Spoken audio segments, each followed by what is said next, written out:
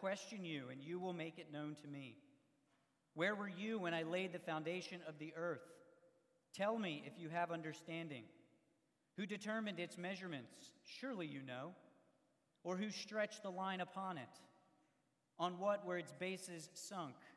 Or who laid its cornerstone? When the morning stars sang together and all the sons of God shouted for joy? Or who shut in the sea with doors when it burst out from the womb? When I made the clouds its garment and thick darkness its swaddling band, and prescribed limits for it, and set bars and doors, and said, thus far shall you come, and no farther, and here shall your proud waves be stayed. Have you commanded the morning since your days began, and caused the dawn to know its place, that it might take hold of the skirts of the earth, and the wicked shall be shaken out of it? Jump down to verse 17. Have the gates of death been revealed to you? Or who has seen the gates of deep darkness? Have you comprehended the expanse of the earth?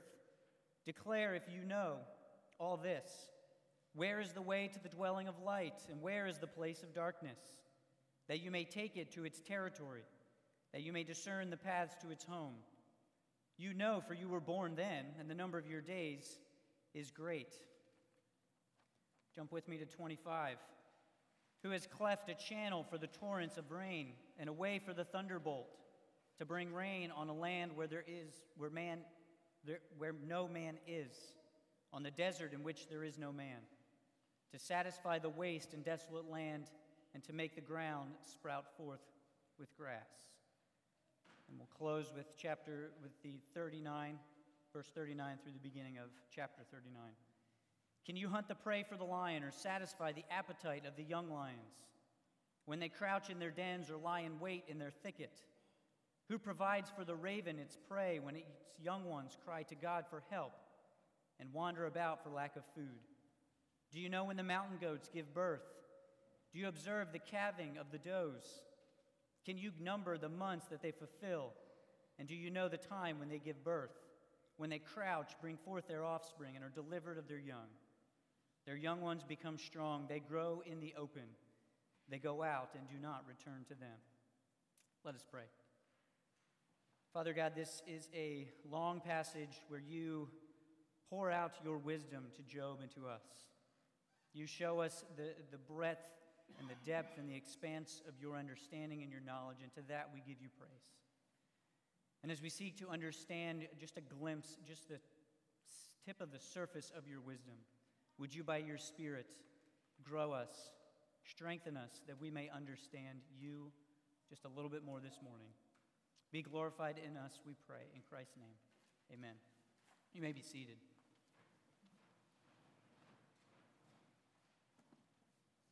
Cheesesteaks. I must admit that not living in close proximity to Philadelphia, Pennsylvania, has me missing the cheesesteak and pizza. Now, some of you may think I'm being a little bit dramatic here. There are plenty of sandwich shops, even here in Arkansas, and restaurants with cheesesteaks on the menus, and even Philly cheesesteaks. But without trying to be snobbish or arrogant in any way, I chuckle at such a notion. There is only one place where you can get a Philly cheesesteak, Philadelphia, Pennsylvania. And even once you are there, the problem is not completely solved, because depending on who you talk to, you could be trekking to any corner of the city, to any establishment, to find the best cheesesteak. Now, personally, I am not that picky. I will take my whiz with, which is how you order it, from the well-known places with the bright lights and the whistles that everyone knows about, or in the hole in the wall that very few people are aware of. The differences, once you are in the city, are mostly about preference. How do you like your meat? How do you like your cheese? How do you like your bread?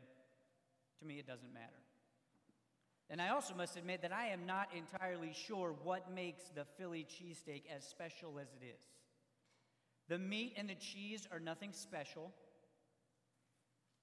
And the reality is, there's people around the country who are experimenting with better cuts of meat and better cheese to highlight or to make the cheesesteak even better than it already is. And I even used to experiment on my own in making cheesesteaks, and while they were okay, they still fell way short of the bar. And the theories as to the excellencies of the cheesesteak are many. My personal opinion is I think it's just nostalgia and atmosphere. There's something that it tastes better in the city than it does anywhere else. Some say it's the fresh rolls, Amoroso rolls, made daily each and every morning, coming from New Jersey. Whatever it is, people around the country, to their credit, are making Philly cheesesteaks and doing a pretty good job of it. The reports are rather positive that you can get a good Philly cheesesteak anywhere in the country. But regardless, I still hold firm to the fact that Philly cheesesteaks remain unmatched, unparalleled. They are in their own category. But far surpassing than any specialized Philly sandwich stands the unequaled wisdom, the unrivaled understanding of God, the creator of all things in heaven and on earth, visible and invisible, as Paul writes in Colossians chapter 1. The Lord's first response to Job here in chapters 38 and 39 emphasizes the supremacy of his wisdom. In poetic fashion, using heavy imagery, the Lord provides Job with just a sampling, just a small taste of the divine knowledge and understanding that is God's. The Lord takes Job, as one commentator writes, to his school of wisdom. Job will drink from the divine fire hose, if you will, of wisdom. He will leave overwhelmed by the nature and the character of God's perfect and infinite wisdom and knowledge. Because way back in Job chapter 10, verses 12 through 13, in his cries, in his complaints, in his questions, Job confesses to know the purposes of the Lord. He says that the Lord's purpose has been to hide life, to hide steadfast love, and to care from Job. And we see that in speaking out of the storm here in chapter 38, the Lord is about to show Job how uninformed he is about his purposes, about his wisdom. None of this, though, is designed to humiliate or to shame Job. The Lord has not come to kind of rub all of this in Job's face, to make him feel even worse than he already feels. No, the Lord comes even in the midst of a whirlwind almost as a gracious father or as a loving teacher to open up the eyes of Job's mind and his heart to just how much he does not and cannot understand. Job is going to be taken out of his ash heap to see beyond himself to the surpassing greatness of God's wisdom. And it is here where we will learn that God is the almighty creator whose wisdom is unparalleled. Now, unfortunately, I didn't make the bulletin deadline. Peggy was out of town, so she printed them on Wednesday. But the points for this morning are going to be 3. We're going to look how the unparalleled wisdom of God is a boundless wisdom. We're going to look at how it is a beautiful wisdom. And finally, how it is a benevolent wisdom. And hopefully, as we go through this, we'll also emphasize that one sermon is not going to do justice to everything that is in these 2 chapters. Each topic that the Lord brings up, or each example that God directs Job to, could be its own sermon. So our time this morning is kind of going to feel like a 30,000-foot flyover of these 2 chapters. But even in that 30,000-foot view, it will give us more than enough to feel the weight of God's unparalleled wisdom. But first we start and we see that the Lord shows Job that his wisdom is a boundless wisdom. There is no limit to God's understanding, to his knowledge. It exceeds all time and all space. And this simple reality is, in a way, the main thrust of what the Lord is revealing to Job. The wisdom of God Almighty is infinite. Job's knowledge and wisdom, on the other hand, is finite. It is restricted to his experiences, to what he can touch, what he can see, what he can hear, smell, taste, and feel. If he's a studied man, maybe it reaches just a little bit further into some of the things that the common man does not know. And the list that God provides in these 2 chapters is an incredible list, but it's in no way exhaustive. There is many things that the Lord leaves out that he could have very easily addressed. A quick summary of the list highlighted by the Lord are these: the earth, the sea, the morning, the underworld, the light, the snow, the rain, the stars, the clouds. And then he gets into the animals: lions, ravens, mountain goats, wild donkeys, wild oxen, the ostrich, the horse, the hawk, and the eagle. I'm pretty sure that each one of these could be given its own episode or an entire season in a nature's documentary. Some even have their own films. If you were to go and type in the lion, I'm sure there's an entire film just based on one lion pride in one specific area on the globe. But we see that the Lord shows Job his boundless wisdom is not restrained by time. At the very beginning, Job is pulled back to the very beginning, where wisdom was. And it leaves Job with the question, where were you? Look at verses 4 through 5, where the Lord says, where were you when I laid the foundations of the earth? Tell me if you have understanding. Who determined its measurements? Surely you know. We know the answer to this question, and every question the Lord gives Job is, Job has no idea. How could he know these things? He would either have to be some sort of eternal being, or like the created angels who were there celebrating, singing of the glory of God as he created everything we see and everything we don't. Because it is in God's wisdom that he created and established the heavens and the earth. And this is the testimony of Scripture as a whole. Throughout the Old Testament and the New Testament, we see God's creative work as establishing the earth, the picture of the earth placed on its resting pillars, where it is stable, where it is sure. The wisdom of the Lord is nothing new. Creation was built upon it, and it continues to operate in accordance with it. But not only is God's wisdom boundless in that it stands beyond time, it's also not confined or restricted by any powerful force. Instead, it establishes such forces. Listen to how God speaks and questions Job about the sea in verses 8 and 10. He says, who shut in the sea with doors when it burst open from the womb, and prescribed limits for it and set bars and doors? Contrary to the thought of that time, God did not engage in some sort of wrestling match or a battle with the God of the sea for supremacy over it. No, he created the sea. And in creating it, he gave it limits. He said, this is how far you will go, no further. The picture that it's painted is of a city gate where 2 doors would come together and to close off the gate. And then to add more fortification, a bar would fall in between both of them so that nothing could push against the gates.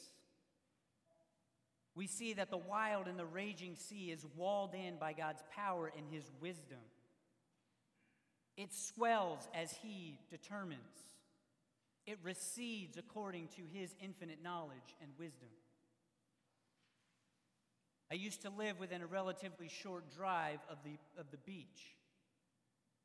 Jetties are constructed all along the shore to try and control or to influence the tides and the waves, to keep them from totally destroying beaches and fronts. And sure, they generally work most of the time. You can build a house at the shore and not, for the most part, have fear of it coming crashing down. But everyone knows that when the big storms come, even the jetties and the piers will not keep the sea confined, will not limit it. The sea has a power and a mind almost unto itself. But God in his wisdom restrains it, oversees it, rules it. And as his speech would continue, we'll see the same also holds true of the storms, the weather, the heavenly bodies. They may be strong and powerful and even dangerous at times. but each is limited, is moved, and is guided by the wisdom of its creator. Not one can operate outside of the counsel of the one who made it. But we also see the boundless wisdom of God it stretches beyond space. It reaches to the darkest places. There is no place where it does not and cannot go. His wisdom even instructs and informs the deepest and darkest places. Listen to what he tells Job in verse 17 of chapter 38. Have the gates of death been revealed to you? Have you seen the gates of deep darkness? And then in 19 he says, where is the way to the dwelling of light? Where is the place of darkness, that you may take it to its territory, that you may discern the paths to its home? This is a very vivid picture. It likens God to kind of this personal chaperone. He goes to the place where light dwells and gets it, brings it into his arm and carries it to where it's supposed to be. And then at the end of the day, he goes and gets light again and walks it home and puts it back to its place of rest. He knows the path to light like the back of his own hand. And there is no way that Job could know such locations. We find that the Lord tells Job there is no place on the surface of the earth that is unknown, that is a mystery to the God of infinite wisdom. I think I've confessed it before, but I am a big fan of nature documentaries. Our family actually watched one on New Year's morning about foxes. And I have been ever since I was a kid. And as we get to watch these documentaries and see the amazement of creation, in some ways we can understand things a little bit better than Job did.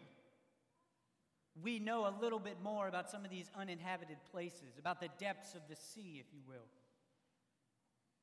But even as our technology and our information, our knowledge grows, there is still so much that we do not know, so much that we cannot know. This earth, the universe, still remains of much of mystery to us as finite man as it did to Job.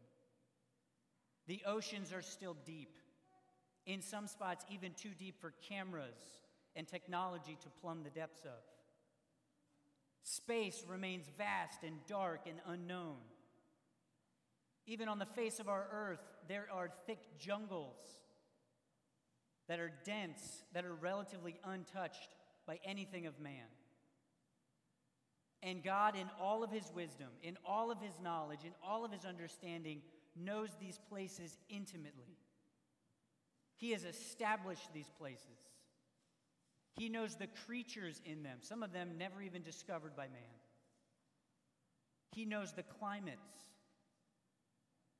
His understanding, his knowledge is so vast that he knows the exact makeup of each and every molecule in these places. In these pictures in Job 38 and 39 alone, Job can only sit keenly aware of his own ignorance and his limitations. He walks away with the reality that God is not only wise, but as a scholar says, he is unimaginably wise, and his resources infinite. And our God has not changed. He is the same boundless, wise creator that he always has been. Even as this fallen world grows more and more arrogant in our sense of our wisdom and of our understanding, God remains wise and infinite. And may we acknowledge his wisdom. May we humble ourselves before it. Sit under it even as it unfolds in ways that make no sense to our understanding. May we not think that we know better than God or somehow find his wisdom is lacking. But instead, like Job, may we be remembered of our finite and flawed wisdom is but one grain of sand on the vast and infinite shore of God's wisdom. But besides being a boundless wisdom, God also displays to Job that his wisdom is a beautiful wisdom. The outworking of God's wisdom highlights his majesty and his glory. These examples that God gives, they show off his beauty, the beauty of his wisdom. Each one, as one scholar writes, all speaks of the power and the wisdom of their Creator, saying at once that God is marvelous and mysterious. He is observable, but also elusive. We don't have time to get into each picture specifically. I think we can generalize how we see the beauty of God's wisdom in two ways. The first, we see there is a beauty to order. Scripture, we know, emphasizes how our God is a God of order. If we go back to the Old Testament, the entire tabernacle system and the way that the Israelites surrounded themselves around it was ordered. It was detailed. And then the sacrificial system, if you read the book of Leviticus, is explicitly detailed to the tiniest detail. Fast forward to the New Testament, and Paul tells the church in Corinth, the chaotic church that's doing a whole bunch of things out of order and in confusion. He reminds them that God is not a God of confusion or disorder, but a God of peace. There is something beautiful when things are put into order. Now, I must admit, I am not good at organization. It is not a gift of mine. I seem to swing from one extreme to the other. I go from being really organized to being completely disorganized. But when I am organized, it's great. It's comforting. I feel accomplished. And if I ever feel like I am, I open Tim's office and look at his and realize, oh my goodness, I am not organized by any stretch of the imagination. And I find his office to be a motivation for me to just get a little bit more organized. Order is both visually refreshing and internally comforting. But we must admit that as we look at creation, it can feel at times like it is anything but in order. God, however, though, points Job to the fact that his wisdom has put things in a perfect and beautiful order. Listen to what he says in verse 12 of 38. Have you commanded the morning since your days began, and caused the dawn to know its place? There is a beautiful wisdom in the simple fact that each and every morning starts with a sunrise, and each and every day ends with a sunset. The sunrise and the sunset each know where it belongs and when to do its thing. There's order, there's structure to it. We literally take this for granted on a daily basis. Each and every day ends and starts in the same beautifully ordered fashion. But God also says in verse 33, do you know the ordinances of heaven? Can you establish their rule on earth? He encourages Job to look up at the night sky. Why do some constellations only appear in certain seasons? I don't know that much about the night sky, but I know Orion, the easiest one I can find, only appears in the fall and the winter. Why do they move across the sky in the way they do? It is because of God's wisdom. Such a reality doesn't seem as critical for us today, but in the days before navigation systems, smartphones, GPS, the order of the night sky was critical for safe and successful travel. You need to know where the North Star is if you want to go north. Otherwise, you're just going to be swirling around in circles. Good luck being on the open sea without any idea of where the way the night sky is structured and ordered. But the Lord continues. He mentions the changing seasons, the weather patterns, and then he specifically references the birth cycle of mountain goats. He asked Job, do you know when the goats give birth? You can almost see Job scratching his head like, seriously? Mountain goats? Personally, I know very little of the birth cycle of the mountain goats. And I don't think anyone here is an expert in that. If you are, maybe talk to me afterwards. However, I have had 2 children, and we have a 3rd one planned on the way. And while pregnancy is not fun or comfortable, particularly for my wife, there is a beautiful order in it, structured by the wisdom of God. We have this app on our phone, which is really fascinating, that tells us the stage that our baby is currently in. It tells us the size of the baby. I think right now our baby is the size of a mango. And it tells you the developments that the baby is going through. I think right now it can recognize our voices. It can suck its own thumb. These developments, these stages are far from random. They don't just happen off of a whim. They happen because this is how God designed it, according to his wisdom and his knowledge. Things develop in an order and a structure so that it culminates in a healthy, Lord willing, baby being born at the end of 9 months. And it happens this way with all of God's creatures. Each is different. It is a testament to the beauty and the majesty of our God's wisdom. But the second thing we see about the beauty of God's wisdom is not only in their order, but there's also just vast creativity. In his wisdom, God has made things that are far from boring or plain. The creativity certainly comes out in the inanimate objects. Just think of a sunrise or a sunset and the beautiful colors, or in the way a storm rolls in and rolls out. But the most clear, we didn't read it, or really is in chapter 39, where God kind of unfolds the animal world. And again, if you know animal documentaries, you know that the animal kingdom is vast. There is a wide variety of animals. And God points to them, mainly the wild ones. We don't really know why, but maybe it's to drive home to Job just how limited his wisdom and abilities are. He was a successful herdsman, a shepherd. He probably tamed a number of animals. But God gives him a list that says, what have you done with these? What can you do with these? And there's still a lot more of animals that could be discovered and left to be untamed. God points to the lions, the oxen, the birds of prey, and the horses, who, though tame, are still not always compliant. And God even says that they kind of enjoy the smell of battle. That's a beast I don't think I want to tangle with. But the animal that makes us stop most is found in chapter 39 and verse 13, and it's the ostrich. Now, scholars go back and forth about the precise identity of this bird. The consensus is an ostrich. Some think it may actually be a peacock. Whatever the identity, I'm not sure. We see that this creature, this bird, has wings and feathers that swell her with pride. She's beautiful as she struts them. She is known and praised for her speed. She can outrun warrior and horse. She is strong.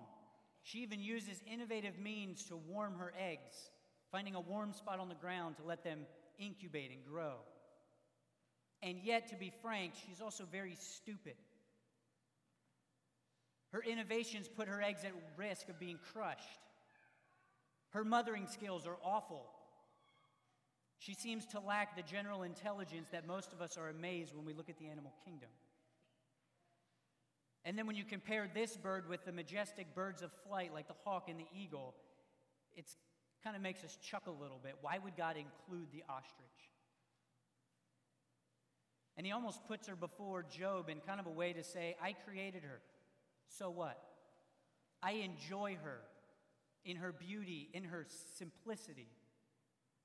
She is a testament to my creativity, of I made her this way for my glory and to show off, if you will, my wisdom.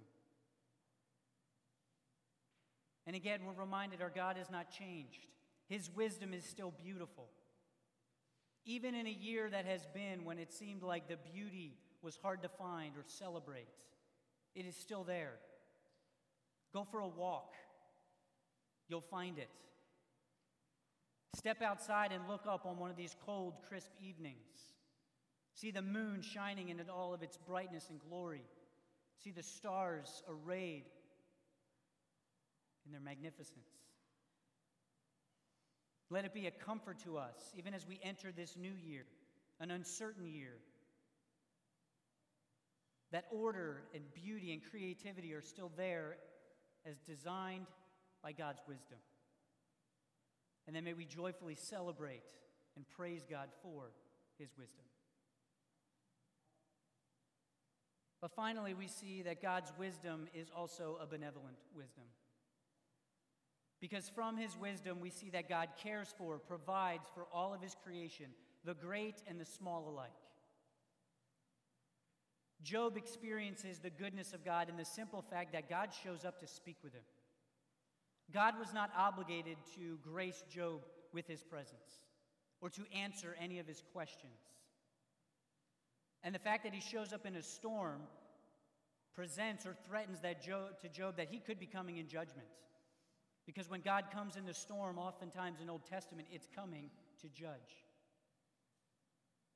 But no, God comes powerfully, but also personally. As he would with Moses, he comes to talk to Job, to dialogue with him, proving that he cares, that he's near, that he's unwilling to abandon his servant. And then God unfolds for Job his goodness, his benevolence to all of creation. And we see it first in the way that he cares for his creatures. He says, "Can you hunt the prey for the lion, or satisfy the appetite of the young lions?" He asks him who provides the raven its prey. In case it's not abundantly clear, Psalm 147, verse 9 says, "The Lord gives to the beasts their food, and to the young ravens that cry." We heard the same from the lips of Luke 12, the lips of Jesus that Bruce read earlier. The Lord feeds the ravens. He clothes the grass of the field, which is here today and tomorrow is thrown in the fire. So naturally, then, we know that he's the one who gives the lions, all the beasts, exactly what they need.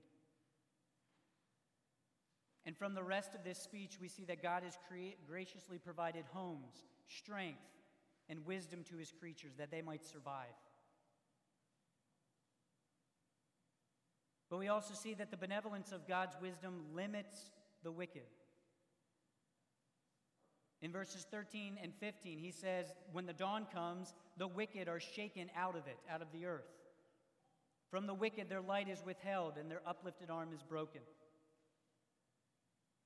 As he's speaking about the faithfulness of the rising sun, God also is showing the effect that it has on the wicked. Typically, the wicked perform their wickedness at night, under the cloak of darkness. The daily dawn provides a kind of break to the schemes of the wicked out of God's goodness. Surely it doesn't mean that all sin and evil ceases with the daylight. If you come to my house, our holiest hours are at night when we're all peacefully sleeping. But on the whole, the light of day is a sign of God's benevolent wisdom. Because aside from the obvious benefits that all creation receives of being under the light, there's also a kind of pause that is placed on certain kinds of wickedness and evil. For a few hours, we can catch a glimpse of how creation was originally designed to be. People working to the glory of God, whether they're aware of it or not. People serving one another with gratitude, with mercy, and with kindness. People enjoying life and the gifts that God has graciously given. But maybe more pressing and more precious to Job is the final picture of God's benevolent wisdom.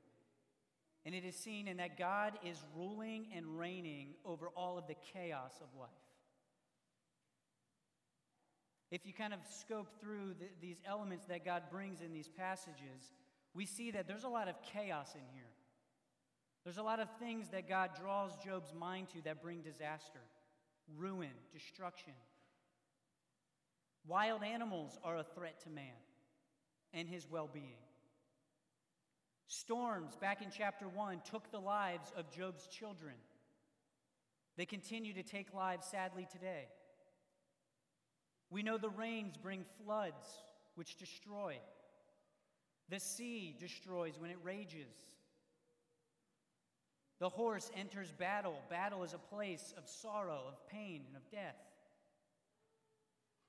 God doesn't scale back and keep Job from seeing or recognizing some of the horrors of life, if you will. He doesn't come to Job only showing the good and the peaceful and the beautiful aspects of creation. He points Job even to the chaotic, to the ugly, to the painful, the frightening, even the unwanted aspects. And what does he reveal about these things? That God in his divine and infinite wisdom rules them. He reigns them. He governs all of them. He is not weak. He is not unable to control or bring them all to an end. In a way, he's confirming that all things that happened to Job were not outside of his wisdom. They didn't come from somewhere unknown to God and wreak havoc, and now God has had to adjust. They've been a part of the counsel of his will. It falls in line with what we confessed earlier, that God hath most sovereign dominion over all things, that he does by them, for them, and upon them whatsoever himself pleaseth.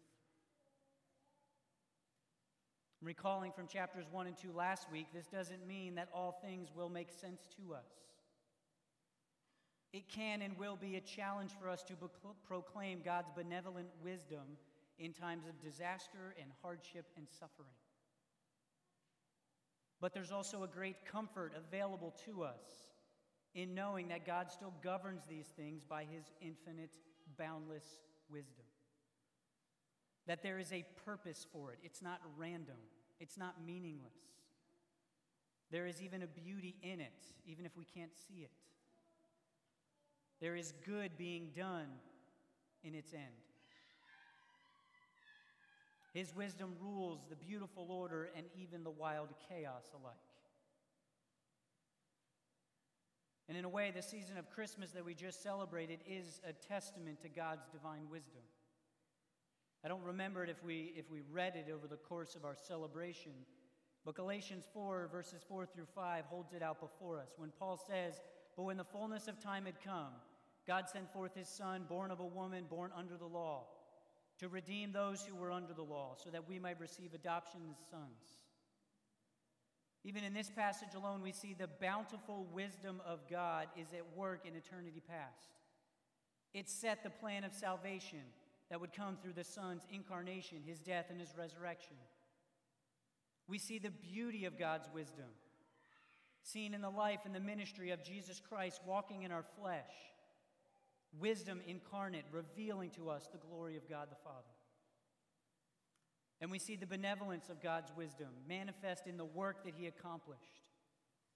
The work of bringing salvation to all people, using even the chaos, the corruption, the evil of the cross.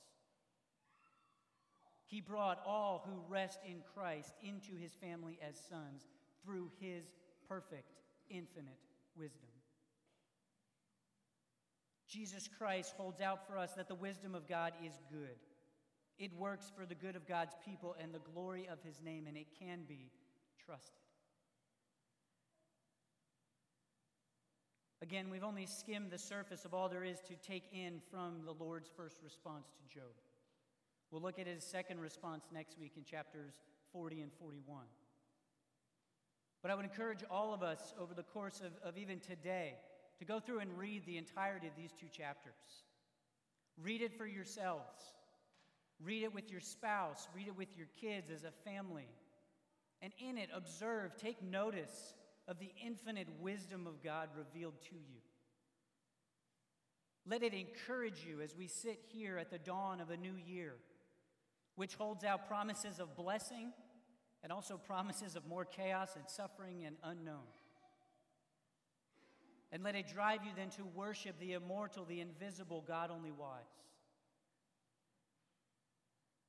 And as we close our time this morning and prepare to gather around the Lord's table, I briefly, in closing, want to press just two proper responses to this overwhelming description of God's infinite wisdom for right here and right now.